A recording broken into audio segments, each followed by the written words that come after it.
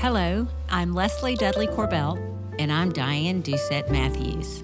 Welcome to The Mind of a Child. We're so glad you've joined us today. So let's take a deep breath together and settle in because we have another reader question to get into today. Do you think it's best for all children in a household to be disciplined the same or not?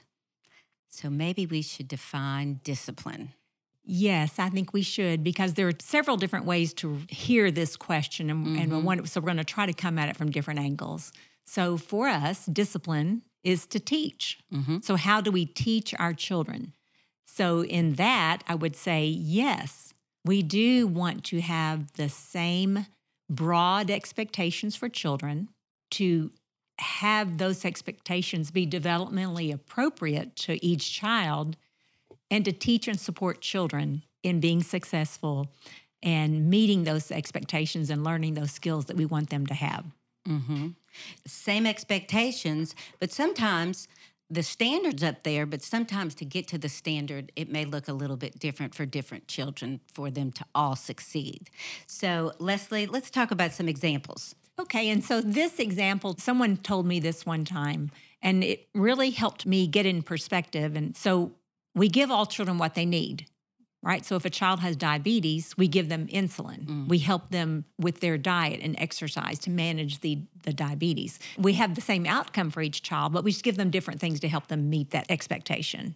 For me, that was a helpful illustration. Very helpful, very helpful. So let's look at something a little bit more, concrete to behavior instead of health. Yeah. So one child, let's say to meet an expectation of getting into the car to go to preschool or to go do something or whatever it is we're wanting them to do, some child may need more support. They might need a visual schedule in order to follow the path and meet the expectation, or maybe it's bedtime, working on a bedtime routine. One child may need a kiss and a tuck into bed. Another child may need a book that shows them the steps of getting ready for bed and getting into bed. So we add things to it to help them be successful. So we should always strive to have the same expectations, like we just said, but they are developmentally appropriate. Yes, some children might be neurodiverse. Yeah. They might need more support in the routine. Some children might need for the routine to not change very much. They need that routine to be there. Some children could have different temperaments, age differences, physical considerations. There are so many reasons why children might have different needs. So the biggest thing is, I think that we're talking about here, is that we give them what they need to meet those expectations. Yeah, and for them all to be successful, like we've said quite a few times.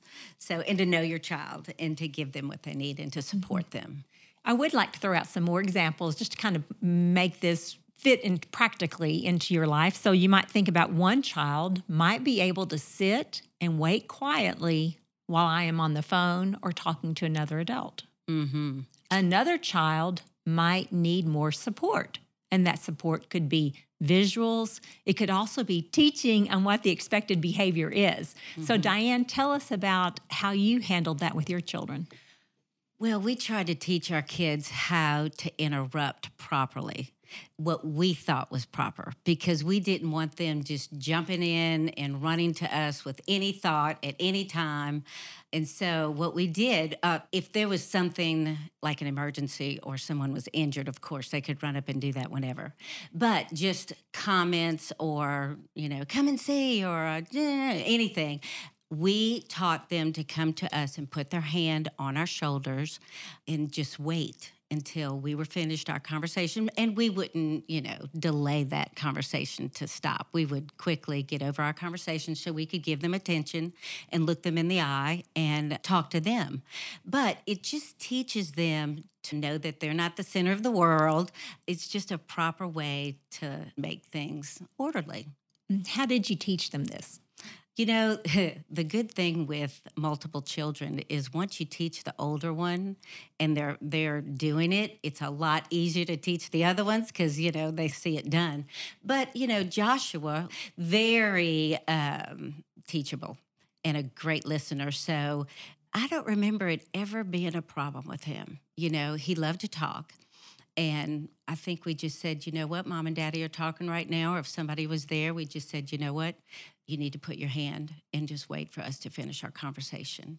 I'm sure it took practice. I mean, with anything, when you're training and teaching, which is, you know, discipline, it takes time. Yeah, and you noticed it sounds like that some children learn things more quickly and some children had to have more practice. And you brought up a key thing there. Children learn by seeing how things are done. And so your younger children saw how it was done and they learned how to do it just by watching. Modeling. Children yes. learn so much by watching others and by watching their siblings. Absolutely. And so any teaching you do for one child, definitely the others are seeing it too. That's right. I've known people that have made their child maybe was a little more impulsive, took them a little bit longer to learn that skill, and they would go so far as to make pictures to show what do you do when you want to speak to the adult and someone else when the adult's on the phone talking to someone, and they took pictures of it and showed it to the child, made a little picture book out of it so the child could see it being modeled. Because some children are more impulsive than other children. Some children might come to you very excited about something and really want to connect with that. And so I think if we can keep this idea of giving the children what they need and the additional support, the expectation stays. They just need a little more than just being told at one time. That's right. And I thought, you know, it teaches self-control. You know, because we can all get real excited or just, you know, our feelings and our emotions are just out there. No. Self-control. That person's conversation is just as important. Just self-control and wait. I knew another family who had a neurodiverse child who really struggled getting into the car seat. Now, that didn't mean that they just dropped the expectation of putting the child in the car seat. They obviously put the child in the car seat. But what they did was take a picture of the child in the car seat, smiling and calm, and they showed it to the child before they put him in the car seat. So that then it was just another level of support. I know what's coming up. This is where I'm going to be. I can do that. Yeah, they saw the end result. This is what I'm supposed to be doing. That's great. We're talking so much about modeling and practicing. You know, there are 4 learning styles generally thought of: visual, auditory, reading and writing, or verbal, and kinesthetic. And so all children use all these skills. And I think that's one reason why modeling and practicing is so important, because it uses all of that. We're telling them what to do. We're showing them what to do. We're practicing what to do. So we're really utilizing all of those learning styles to achieve our goal. Yes, and every child learns from all 4. Yes. So, yes, just a good reminder to use all 4 with all kids. Don't ever think, I've told them to do it, so they must know to do it. No, it's continual. It's continual, just like with us. You know, we need all those. Something that you said earlier, high challenge, low stress is the optimal learning zone. And I know you said that you heard it from someplace else, but it doesn't matter. That should be printed in everybody's kitchen or living room. Even for adults, high challenge, low stress. And so we bring low stress into the picture by being calm and composed and teaching, being predictable, being consistent, using visuals to give that predictability, routine, safety, bringing kind of abstract ideas into the concrete. We're doing all that whenever we bring that to the table for the child. I worked in an elementary school, was the permanent substitute for children that were on the spectrum. And they did that because they wanted to bring predictability. So if the teacher wasn't going to be there, they wanted at least another familiar face to be coming in. And there was one child in particular who would be overstimulated by just other people being around or sudden movements or noises.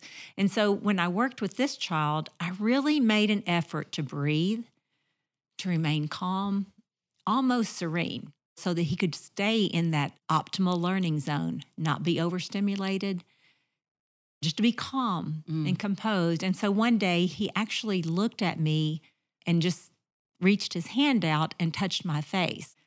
And the teacher that was in there at the moment said, he typically does not make eye contact with anyone, and especially doesn't touch anyone's face. But I had tried to be so calm and so safe with him that he was able to interact then. And you know, we talk so much about being present. Yes. You were so present with him and you were so calm.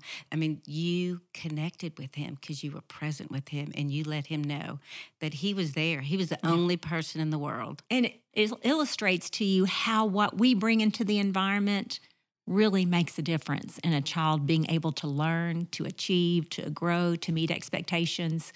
We're a part of the picture too. Thanks for sharing that. Sure.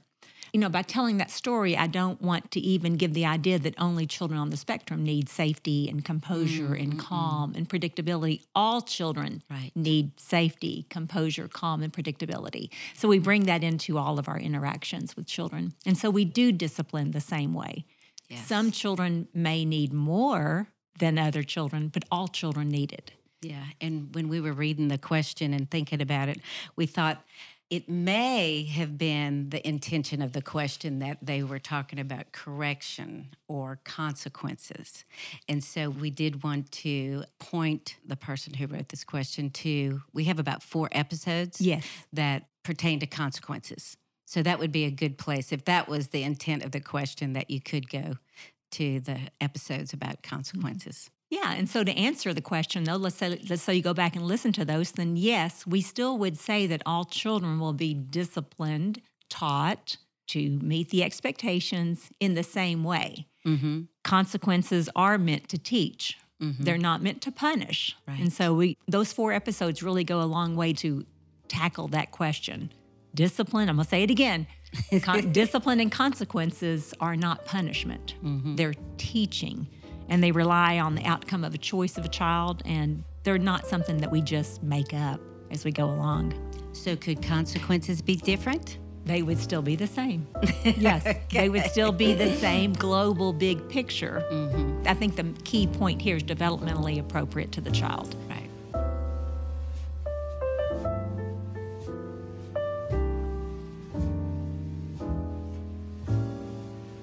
So in wrapping things up, answer the question again. You do discipline the child the same way. The key part is making sure that it's developmentally appropriate to the child and that we're not having unrealistic expectations. We want to meet them where they are and help support them in learning. Being present, what we bring to the situation, staying calm, composed, and teaching.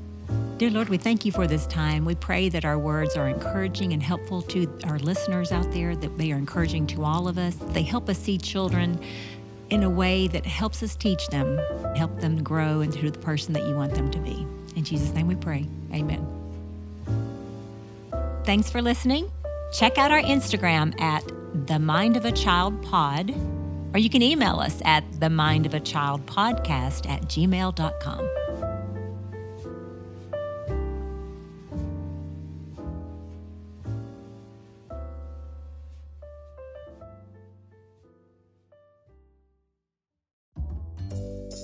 This episode of The Mind of a Child is brought to you by Duncan & Stone, makers of keepsake journals that help you capture your family's favorite memories.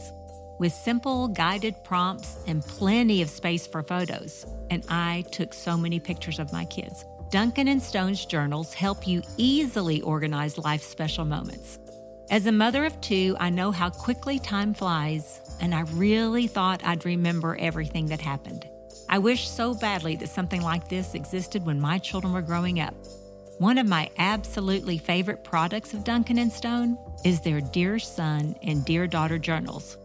These journals help you pray over your child each year while also capturing your favorite memories together, so that by the time they turn 18, you have an entire childhood worth of memories all stored in one place and not all over the house.